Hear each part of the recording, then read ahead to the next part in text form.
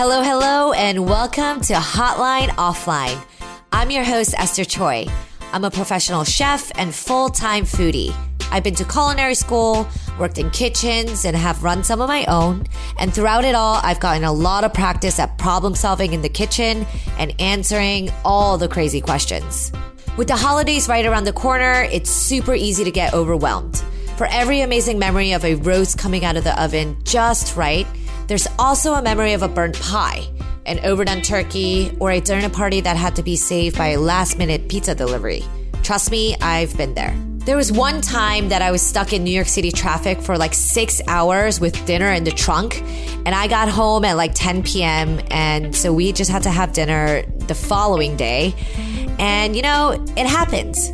So, to help prepare for the holidays this year, we invited Ella Quittner, longtime food writer, journalist, and Food 52 columnist onto the podcast to answer your burning questions.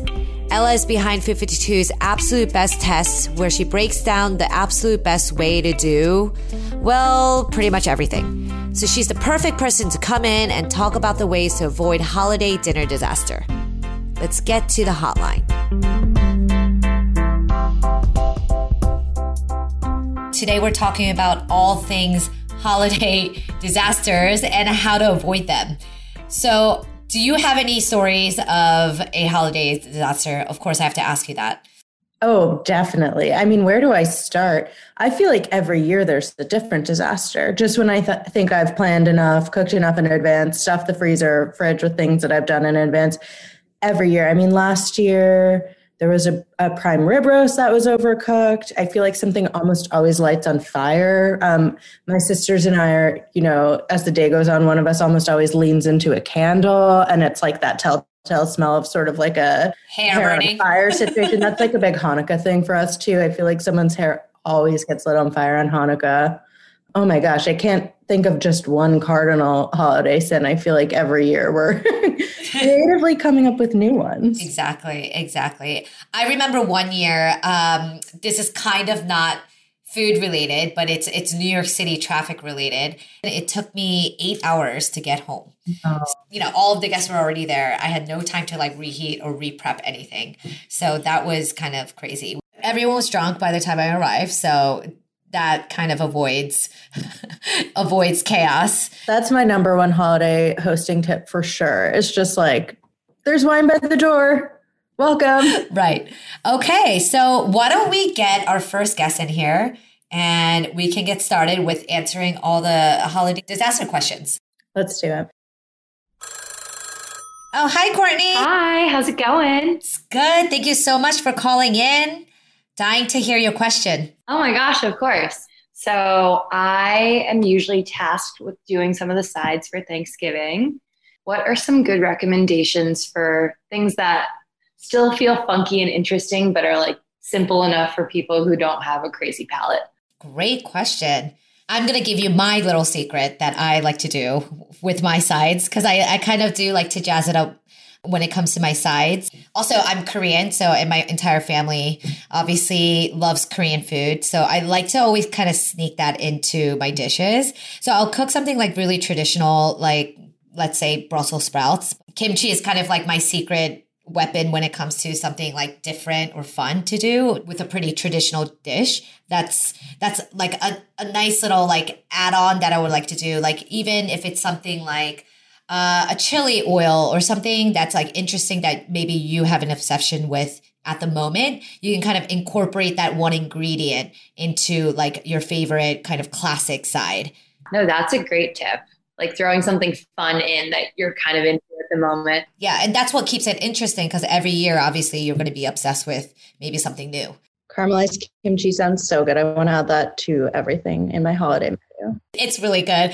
You caramelize it with a little honey, and it's kind of like caramelized onions, but it's caramelized kimchi, and then add a little honey at the end. And I don't know, it goes well with like everything. I love that idea. The other thing I would say, Courtney, is I have a few picky eaters in my extended family or people with different dietary restrictions and stuff. And I, like you, like to have a party with the sides. Like, I think the sides for me are the main. I think the sides should be like incredibly fun. And I think about the sides all year round. And I think doing like a bit of a DIY situation can be really helpful. Like it lets you have lots of options for how you want to put something together in like sauces and garnishes and more kind of funky flavors or more sort of sophisticated presentations or kind of combinations than your family might want. But it lets them just take like whatever the sort of plain pieces are. And what I mean by that is, for example, if you were tasked with potatoes, there's like a great recipe I love. It's very classic. You boil chunks of potatoes in salty water, then you roast them in a high temp oven, toss with a lot of oil, super crispy, super starchy, delicious, something that it sounds like your family would really like because it's a very classic roasted potato that's just seasoned with sort of salt, pepper, maybe a pinch of cayenne or a little rosemary and oil. But what I would say is for someone like you, I would set it up in a sort of DIY way on your Thanksgiving or holiday spread, right? So maybe you make a little garlic aioli and you have that in a little bowl next to the potato platter. And then you have a little chili oil in another bowl next to that, or a little caramelized kimchi in a little bowl next to that. So it's almost like you're making like a bit of a DIY kind of side board where you can go over and put a little aioli on your plate, put the potatoes on that, put the chili crisp on that, put your scallions or caramelized kimchi or whatever on top of that. But your family can just go over and take the potatoes. And it's something for everyone. It also looks very festive to have a bunch of little bowls of garnishes and sauces out next to the food. It looks very savory and colorful. So I think it's something everyone can get on board with, even if they're not hitting up the toppings bar quite as hard as you are. That is a great idea too. I hadn't thought about doing anything like a toppings bar situation. That's perfect for a picky family. That is awesome. I love that because I would probably put like those toppings on my other like mains. Oh my God. Yeah. 100%. I feel like anything that anyone would want to put on like a baked potato, I would want to slather on like a dry piece of white meat. Anything that could all go on one fork in one bite at the same time is like kind of what you're looking for. Exactly. Yes. 100%. Okay, Courtney, thank you so much for calling in. Yeah. Thank you guys. I appreciate the insights. Thanks for stopping by. I hope things get really crazy with your sides. Thank you guys. So let's let in our next guest. Yes. Hi, Dominique. Hello, everyone. Hi. How are you doing? We are fabulous. Thank you so much for calling in today. Yeah, I'm so excited. There's a lot of, events happening with friends or family during the holidays, and I don't drive, so either walking or a train is going to be my way of getting to places. So what's something that's like really tasty that I could bring that transports really well in these situations? Okay, Dominique, I have a follow-up question for you before I answer that. Okay. Are you thinking savory or sweet, or you don't care? I don't care. I'm going to go with bread rolls. I feel like bread rolls are like the side that everyone really wants, like a nice Parker House roll. There's a really good one on Food 52. It's sort of a double folded one, I think, with a little potato starch in it. So it's super soft, just a touch of sugar. Can make it in advance, travels super well because by the time you've already baked them off, they're like completely set. And then you can just warm them up at like 200 degrees in someone's oven and do a final sort of pastry brush of butter, salt, garlic, whatever you want right before you serve them. I would be so psyched if someone brought warm bread rolls to my Thanksgiving. And I don't think a little bump on the train or a little traffic on the street is going to mess them up. I think they're going to be so well received. I love that. And it's also really light because it's bread. True. Right? So it's easy to carry. Right. I would also like to say that something that you can assemble maybe on site is really great too. Like if you, let's say, a salad or a side that you can kind of prep in advance and then do like a quick reheat, something that you can finish when you're there so the quality is better. Sometimes when you're reheating, it can get like soggy or, how you carry it can get messy. So if you just bring all the ingredients kind of like already ready and just kind of like finish it off when you get there, that's how I kind of like to bring food to, my friend's place or friend or family's place because it's just, you want to eat it at its best form possible, which is, when you just make it, right? So I feel like even like a salad, if you have the salad assembled, you bring the dressing and dress it when you get there. Something that you can like finish on site and plate when you get there. That would be my advice. Nice. I think those are great answers. Thanks. Thanks for stopping by. Yeah, I'll talk to you guys later. Are we ready for our next guest? Let's do it. I'm so ready. Let them in. Hello, David. Hi. Hi. How are you? Good. How are you? I'm good. Thank you so much for calling in. What questions do you have for us? Okay. So this is a scenario I haven't been in yet, but I've always wondered. So I wanted to hear what you kind of have to say because you probably know better than I would. So I'm someone who's like pretty peculiar about like what I eat, both in terms of like health purposes, but also like in terms of what tastes. So say I went to an important dinner party. I don't know if it's like meeting my girlfriend's family for the first time or like a work event. And like they bring out the food and it just smells horrible. Like whatever it is, like you're just like, I'm just like, whatever that is, like I don't want it. I don't know what's going to do to my body. I don't know what's going to do to my mind. Like what advice would you give me to sort of like, to not have to do it, but also like to not like be the enemy of everybody there? Right. To politely decline. I mean, I would definitely say you still have to try it once. No? Like, I feel like that's really important because at least you kind of show that etiquette of you did try. Maybe if it's like, I'm a vegetarian, that's always like a good excuse when you have like a dietary thing. Would you be open to at least trying it once though? For sure. And I wasn't sure also about like how, say you gave like maybe a little constructive feedback. Like, I don't know how much well people take good faith commentary on their cooking or their preparation, any of that stuff. Ella, what do you think? Yeah, I maybe would in like the case of sort of holidays or you frame this as sort of like an important first meeting.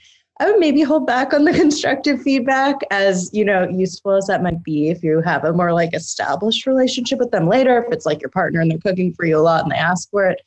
Just because I think the etiquette when someone's hosting is like, thank you for doing all this work for me. Whether or not the result sort of jives with what you were expecting or what you would be doing ideally, it's like they've invited you into their home, they put in all this time and effort. I echo what Esther said, that I feel like you should try it unless you're allergic or something, because you might be really pleasantly surprised. Like how many of my favorite things are things that I never would have tried myself and then someone made for me. And I'm like obsessed and can't stop eating them now, whether I wouldn't have tried them because I thought that you mentioned you're really into like wellness and health stuff. So maybe I viewed it as like an unhealthier thing. And now I'm like, actually, I can completely see that my body really likes this thing and I'm obsessed with the way it tastes.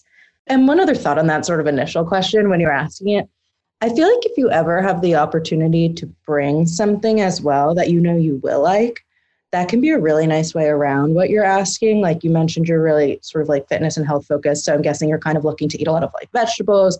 Probably freaks you out when there's a lot of sort of like butter drenched stuff or whatever that you don't typically love to consume at home.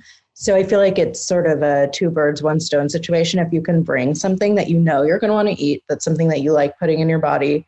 And it's also sort of like a gift to the host, right? It's like I brought my favorite salad. I'm so excited to meet you, parents of my significant other, that I wanted to bring you this like family recipe that I love. And then, there's going to be something on the table that you want to fill your plate with. Also, you get those brownie points. They already like you because you brought something. Totally. That's a fantastic point that I did not think of, but definitely. Well, I appreciate your help with this. David, thank you. Thanks for calling in. Good luck. I hope the meeting goes well. Have a good one. He was so funny. He's like, what if, for example, it's really important, like you're meeting your girlfriend's parents for the first time, per se. It's like, good luck. You're going to have a great time. So let's let in our next guest. Hi, Ariel. Hi. Hello. Welcome. So I guess my question is always, I go to my fiance's family house for the holidays, and I feel like we always kind of make a trip out of it. So I never really like show up prepared with like the dishes that I'm making. So what is like the best way to be able to bring over whatever dishes you want to make, but also like be mindful of the host's space and not like be taking over when they want to prep things, like just kind of the best way to have courtesy when you're having to prepare stuff in other people's homes? Sure. Great question. Yeah. I think it's great to kind of ask the host what they're preparing, because it's obviously you want to be able to be first of all, mindful of what they're making and how their time is going to be spent in the kitchen. So working your dish and menu around that would be the first step. Or even something that will last like room temperature. Obviously, it's going to depend on how many days you are there in advance. So that's going to kind of matter. But something like cookies or, baked goods can like last at least like a day or two at room temperature that you can kind of do like a quick reheat or something like that. I'm in the same boat as you, Ariel. Every year I've spent Thanksgiving and Christmas with my in-laws, and my mother-in-law is a fantastic cook. So she always has sort of the menu in lockstep ready to go. And I love to cook as well, obviously. So it's always a little bit of a balance because I don't want to seem rude, like I'm adding stuff because I love what she makes. But I have my own favorite weird like family things that don't even sound like a thing, like carrot ring, for example, if you've ever heard of that. So I would say a couple things that I've done to try to walk that very fine between being a polite house guest and also having some of the things that I really love added to the menu are, like Esther saying, be really respectful and thoughtful about planning. And then you can either make the decision to, like me, be a total crazy person and like wake up at like 6 a.m. and do your thing to get it out of the way so you're not in there. Or so you can have the conversation like, hey, is it going to be a huge pain in the butt if I'm over on this like 2x2 little area of the counter doing my thing? I'm going to need the KitchenAid. I'm going to need the blender, and I'm going to do all my dishes. Like, does this time work for you for me over here? And the other thing is I really try to get my own groceries when I can. So I don't know what your travel plans are, but usually I'm flying in. So I can't necessarily like make a thing and bring it on the plane. But what I can do is force my fiance to drive me to the grocery store so I can get all the stuff I need. So I don't have to like ask anyone basically to do my prep work. And that always actually turns into a really fun part of the experience because you like get out of the house, can debrief a little bit. With holidays, it can be a lot with families and just like time with everyone. I'm a huge introvert. I love to spend that hour like wandering through the local grocery store and seeing what they have. And it becomes like a really fun part of it. And then you're out of their hair for a bit too, so they can be in the kitchen doing their prep. So it's just kind of, walking that fine line. I feel like his parents are so kind and like they don't mind at all, but I don't want to feel like that person who's like kind of like the kid home from college that I'm just like, oh, I'm gonna do whatever I want to do and like take over your space. So I do like those tips a lot. Thank you. Yeah, thank you so much, Ariel. Thank you. Have a good one. Bye. I was thinking actually what another good advice would be when you said that you go to the grocery store when you get there. You could maybe doing a dish that doesn't require kitchen space. Like if you buy things for a cheese board, you could do that in the living room. So if you think of a dish that you can make that's like not in the way, that could be like something really good to do. 100%. I just spent the last 6 months living in LA in a rental apartment that didn't have an oven. And I have shocked myself with the number of dishes I learned to make in my bedroom, basically, because my kitchen area was so small. Like for the holidays, so many things come to mind. Like you're saying, a charcuterie board, a cheese plate. Also, you could do like a full shaved Brussels sprout salad. You could do any sort of vegetable crudité or like a vegetable carpaccio. It would look really elegant if you just mandolin some like beets or even pickled vegetables with olive oil and flaky salt, like anything really vegetal that's not cooked, you could do totally out of the way. Right. Definitely. And some raw desserts. Like, I feel like Emma has some really good recipes on Food 52 for like 2-ingredient chocolate and peanut butter mousses that I believe are no cook. Even like a trifle or something like that could just like sit and become a dessert as it sits.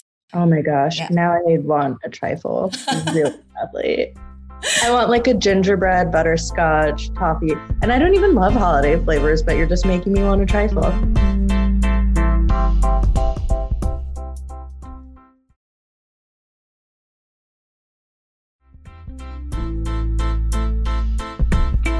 So let's let in our next guest. You ready, Ella? Yes, I'm ready.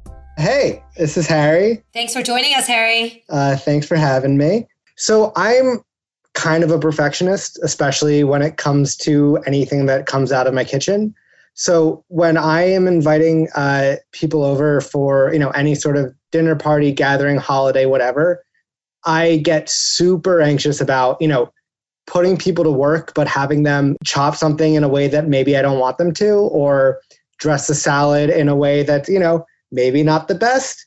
Like, how do I kind of get people to come over and help out with putting together this great meal while making sure it also comes out flawlessly? I have a thought, because I lived with a couple of my best friends for many years, one of whom is a fabulous cook and who I love to cook with all the time, and two of whom are delightful people who do not cook. And they always wanted to help, when we were having dinner parties for the holidays or whatever. Something we always did that made everyone feel super included and part of the event and very festive, but didn't sort of trigger that like perfectionist anxiety you're talking about, Harry, is give them jobs that really do cater to their strengths. So my friend Jaquem, for example, has a beautiful eye. She's really good at like party planning and events and spaces. So she would always be in charge of tablescape, right? She would come in like, what can I do? It'd be like, go to the flower market. Here's the theme.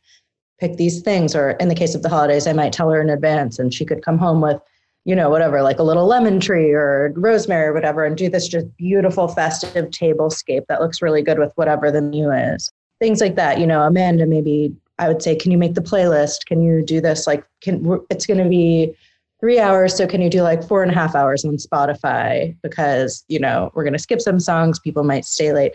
Another thing is batch cocktails, because I do think that that's something you can continue to tweak, especially if it's something simple like a Negroni or like a batched martini, a batch Vesper martini, something with only 3 ingredients. Even as someone who can empathize with your your perfectionist. We're not pathetic at all. We're perfect. Someone who can empathize with your perfectionist tendencies and anxieties. I think a cocktail is something that you can always go in and tweak. Like, thank you so much. This is great. You did such a beautiful job. Go sit. I'll just finish it up and serve it and bring it out to you. You can add a little more vermouth or whatever it is and serve it and have it be to your liking more easily than you can like de-cook a beef tenderloin that's been overdone, or like redice an onion that's like sloppy and uneven. Ella, I love that all of the tasks that you're giving out are not cooking related. It's like, oh, go set the table. Oh, just make the cocktail. Like nothing cooking wise. Let me handle it. I want you to relax. Just repeat that again and again. That's so funny. I mean, I do totally agree with you when it comes to knowing someone's strength and like sticking to it. When I'm even cooking like in my restaurants and I like have my set of cooks, not every cook is good at everything. And maybe like giving them tasks that will kind of live up to your expectation, Harry, that would work. Like, for example, like when I say mandolin's great because everything comes out very uniform and perfectly shaped. So maybe planning and thinking about what they can do to kind of satisfy your perfectionist needs, because even the best leaders are, just the best delegators.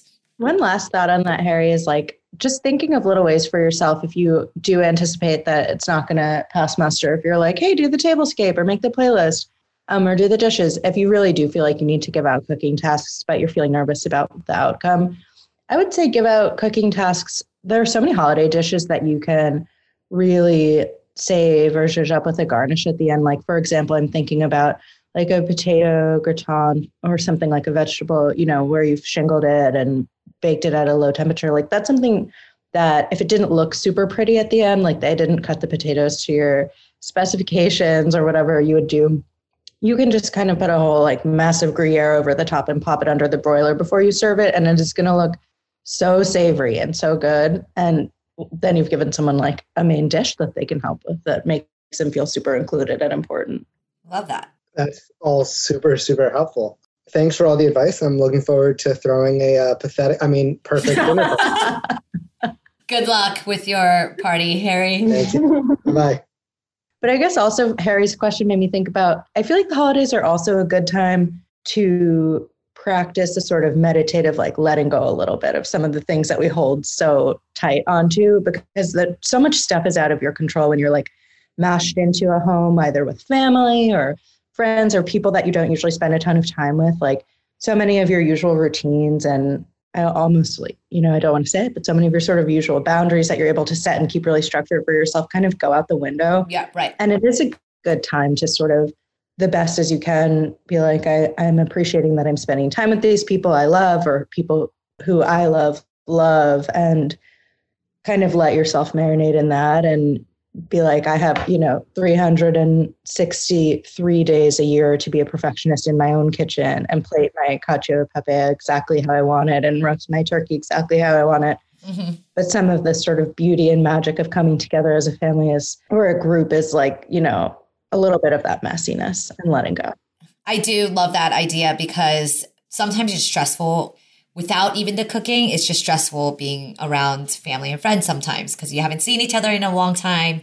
You're talking about like crazy things like, why are you still single? Blah, blah, blah. It's already stressful having to absorb all that energy. Like everyone's going to love the food because they're going to be, drinking and they're going to be happy, and spending time with family anyway. So I do love the idea of the process of kind of just letting it be. Are we ready for our next guest? Let's do it. I'm so ready. Let them in. Hi, Charmin. How are you? Good. How are you? Good. Thank you so much for calling in. Of course. My burning question is I've tried to make mashed potatoes ahead of time, and it never comes out creamy enough when I reheat it the day of. What's the trick? Oh, I have a good one for this. I'd say when you're making your mashed potatoes, obviously you're kind of creaming it out with either heavy cream or milk or butter. Save some of that mixture for the day you're reheating. Because when you do reheat, you're going to want to keep adding a little bit more of that liquid that you're making it creamy with, because potato kind of is very dense. And when you are reheating it, if it doesn't have enough moisture, that's when it gets like really stiff and kind of gummy. So you definitely want to have extra of that mixture. And so when you are reheating it, you reheat it with the additional cream. Okay.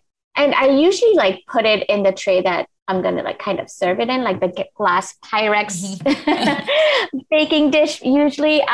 So would I just pour the mixture just on top and then put it in the oven, cover it and put it in the oven? I would suggest to not put it in the serveware yet. You reheat it first and then put it into serveware when you're about to serve. And that, I feel like that is kind of one of the main reheating kind of habits that you always should have. When you're reheating it, try to reheat it in an actual bakeware or something that you're not going to serve it in. And when you're ready to serve, that's when you put it into serveware. Yeah, that makes sense. Okay. Ella, do you have another tip?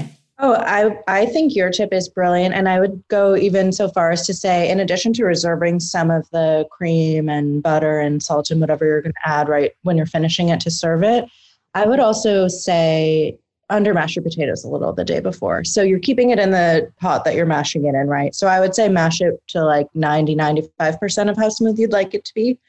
And, add whatever 2/3-ish of the stuff. And like Esther's saying, reserve sort of, a good chunk of that butter and dairy and salt and cheese and stuff to add when you're finishing, because potatoes will absorb as much as you give them.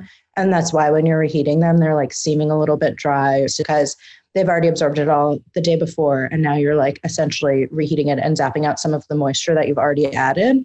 But if you also just reserve a little bit of the mashing for when you rewarm them, what happens with mashed potatoes is perfectly fluffy, creamy mashed potatoes are that way because you're reaching the best possible point of like mashedness. So when you mash a potato, you're breaking down these cells in them that are basically like the glue of mashed potatoes, right? So if you've ever made the mistake of putting them in a food processor, you're like shredding it and releasing too much starch and it's turning into like school paste.